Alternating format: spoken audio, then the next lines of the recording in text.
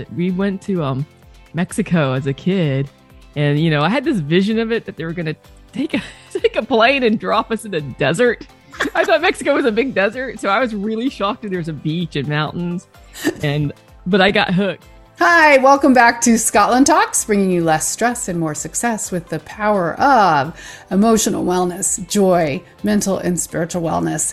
Bringing you the full package today. I'm Anne Scotland, and thanks for tuning in. And today we're talking about emotional wellness with a special guest of mine, Carrie Carter. We're talking about the importance of kindness to each other, of course, but also to animals. Carrie is a fellow creator, creative, author, musician, writer, script and screenplay writer. So we would have a lot in common to talk about. So I'm super excited to have her here. Hi, Carrie. Welcome. Hello. Thank you for having me on. Absolutely. Absolutely. So excited to have you here. So what are you most looking forward to this fall? This is gonna sound a little cheesy, a little predictable, but the cooler weather. Yes. It has been so hot in Texas this summer. Yes, I totally get it. I totally do. And the first time it starts getting down into those lower digits at night and you get up and it's cool, you go out to exercise. It's so nice. Yes. Amazing. Amazing. So yeah, you're in Texas right now, but you love to travel, right? You've traveled a lot of places. How did you get into traveling in the beginning? Well, really, as a kid, I got started as it. We went to Mexico as a kid, and I had this vision of it that they were gonna take a plane and drop us in a desert. I thought Mexico was a big desert, so I was really shocked that there was a beach and mountains, but I got hooked that one trip. Even as like a 5-year-old, I can tell you details from it. Ooh, a fellow traveler with details. I will say, Mom, do you remember that campground? I was like 2.5 or 3. Do you remember that campground we stayed at by Mount Rainier? Well, I think maybe you remember the one we had macaroni and cheese for lunch. This is like decades ago. Oh, you sound like me. Oh my God. She's like, this girl measures everything by where she ate where. Oh, we're soulmates. I know. I was like, I told my husband, I'm like, I can take you in Tokyo to the restaurant where we first had soba noodles. I know how to get there. Now, they may not still be open, but I know exactly where it's at. That's awesome. Yes. Oh my gosh. Yes, so much. So yes, a traveling foodie is like the love of my life because I'm like, oh, that's the best 2 things there are. And you've been to Japan. And so have I. So when did you get the bug to go? The first time I went, we had a layover we went to Australia, and we had like a 4-hour layover in Narita. And so we left the airport and we went to the first stop and got off at the very first stop to check it out. And then afterwards I was like, man, we're never going to come back here, but it kind of looks interesting. And then I started reading more about it, and then I was like, oh man, we got to go back and spend a whole week, and then the week became 2, and then 2 became 3 with each trip. They get getting longer and longer. Absolutely. Wow. So she really knows Japan. I've only been for a week, and I absolutely fell in love. The cities were great instead of the modern cities. Beautiful. Tokyo's amazing. I have a medieval history degree. Oh, wow. And so anything with ancient history, especially like temples and religious history and architecture, even the cemeteries, I thought I had died and gone to heaven because, Kyoto and so many other places it was just amazing. My favorite experience, though, was going up into the mountains. There's a cemetery called Koyasan. I don't know if you know that one. It's one of the largest. It's the largest cemetery in Japan, and it's like up in a mountaintop, but it's wooded. It's so beautiful. It's like a redwood or cedar forest, and it has more graves than anywhere else in Japan. They light it at night, like in the most beautiful way. And then I stayed in a Buddhist monastery up there for a couple of nights, and just kind of I was like, this is the bliss, because I'm that nature person. I'm like, oh, just put me in nature. I will just be so happy. So I've been telling my husband about it for years. I went before I met him. And so it's literally on our short list right now. And we're hoping to go next fall. So, Oh, yeah, you definitely need to go and excuse me. bless you. I And know you you're need, getting over your cold. yeah, It's so hard. and read Whiskers Abroad because there's actually Japan travel tips in it. Like Perfect. all the locations in it are real. You can go see them, you can go visit them.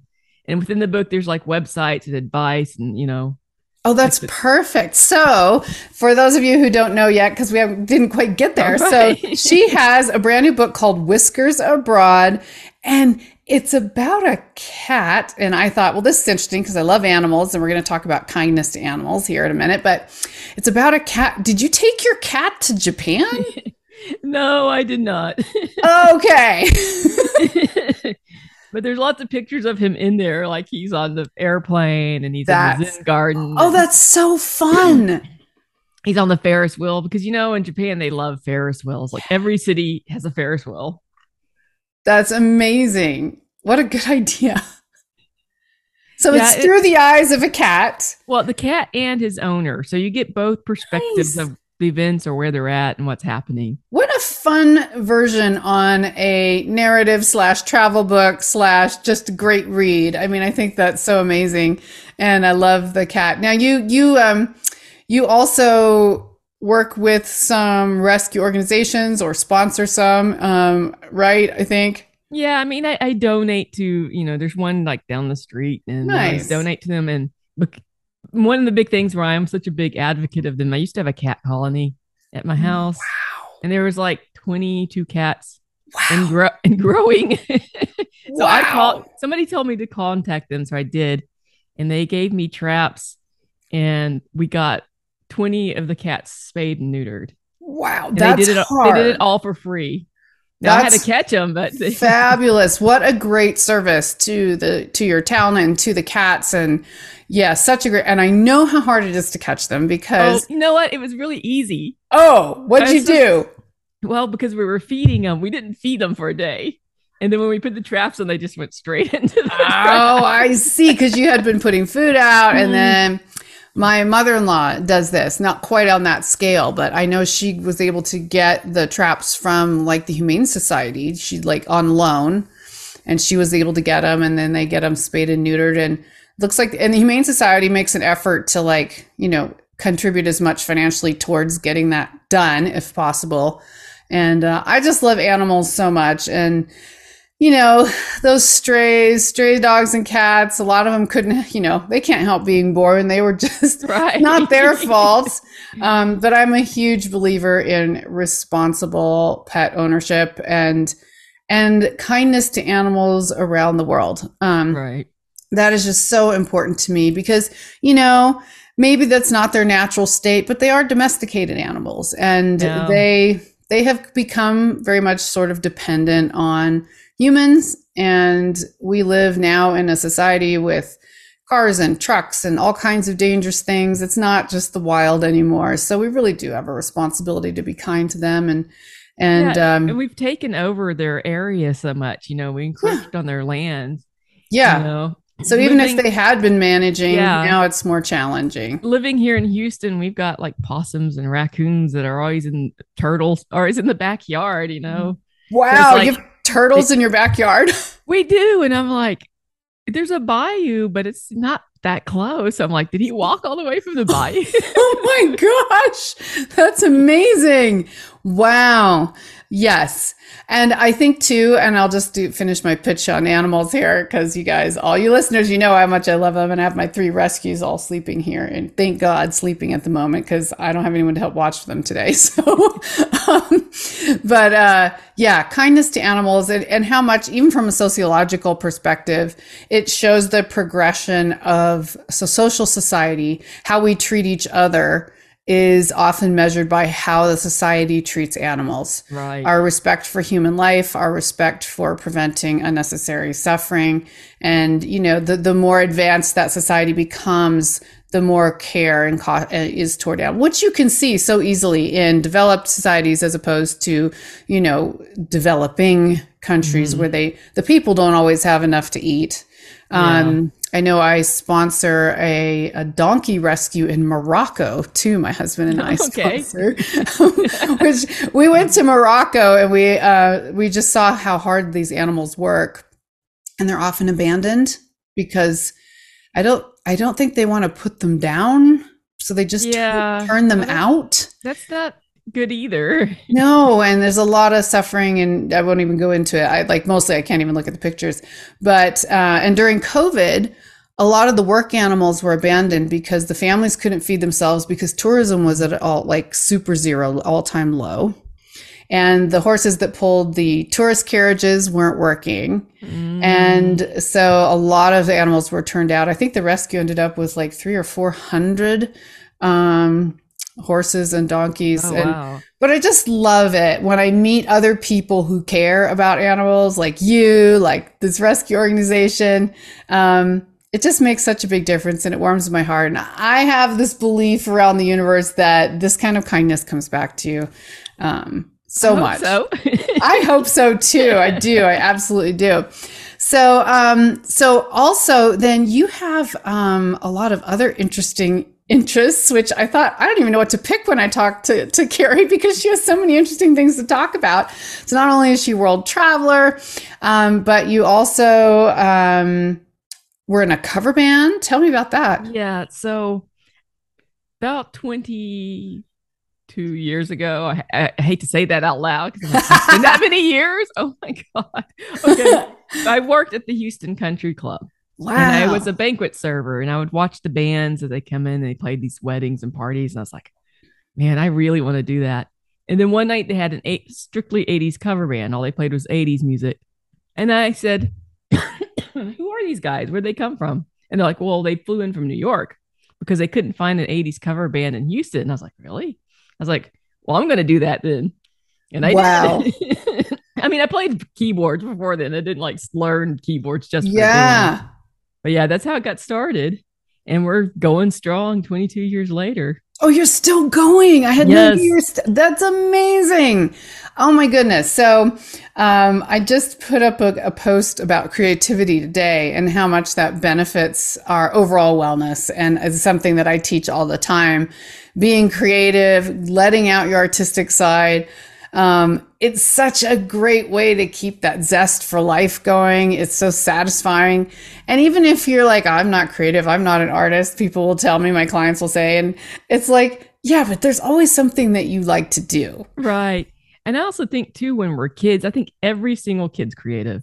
They imagine stories and they have imaginary friends. They play with toys, and then it's beaten out of them through school and as they get older. And then pretty soon you got a house and, a family and kids and a mortgage. And then you're like, it's just the crank it in, crank it out. Yep. And you're like, wow, I used to like to write or paint or go horseback riding or, just anything, but especially something that's creative. It gives you that opportunity to kind of express yourself. It's one of our greatest gifts, is to be able to create. Yeah, I think it's important to stay in touch with that, even as you get older, even you have kids and a job and a mortgage, and you're just like, I don't have time for any of that. I'm like, make some, even if it's just a little sliver, just make some. Absolutely.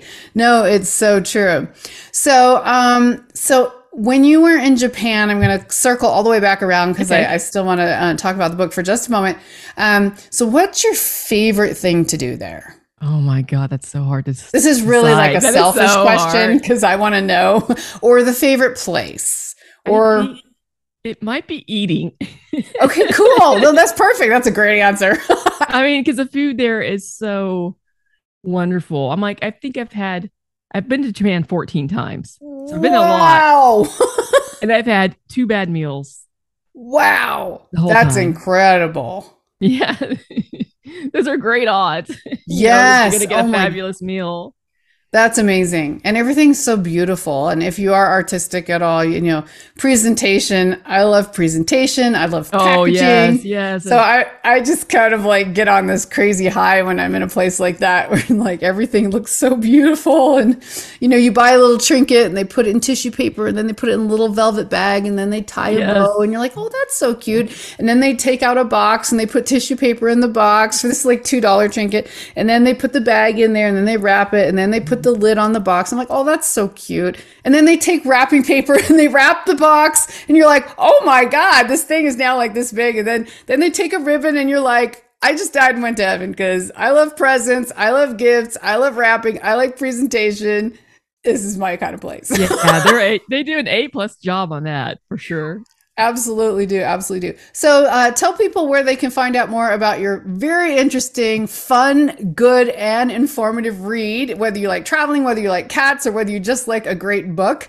Where can they find more about Whiskers Abroad? Well, probably the best place to go would be my website, which is Carrie Carter Writes, and CARRIE. Okay. CarterWrites.com. So that's got the most information. I also have a Facebook page with the same name, but I think the website's got more info. Okay, and it's Writes, WRITES? Correct. Like a writer. Yes, so Carrie Carter Writes. Okay, I was just making sure that it wasn't like a third name. Right. So Carrie Carter Writes, you guys check it out. Check out her love for animals, her love for travel, and a great reminder for us all to be creative, be kind to animals and to each other, and find more mental wellness and joy as you do it. So thanks so much for being with us today, Carrie. I really appreciate it. All right. Thank you. And we'll have to talk again soon. We'll have to talk about travel and food. That's for sure. Yeah. I mean, I've got 14 trips to talk about. Oh, yeah. So I would definitely talk before I go to Japan next year. Yes. And thank you all for tuning in to watch or listen. Please do like and subscribe so we can keep this coming to you. So appreciate you coming on to Scotland Talks, and stay tuned. Come back next week to see what we've got for you. Be well. All right.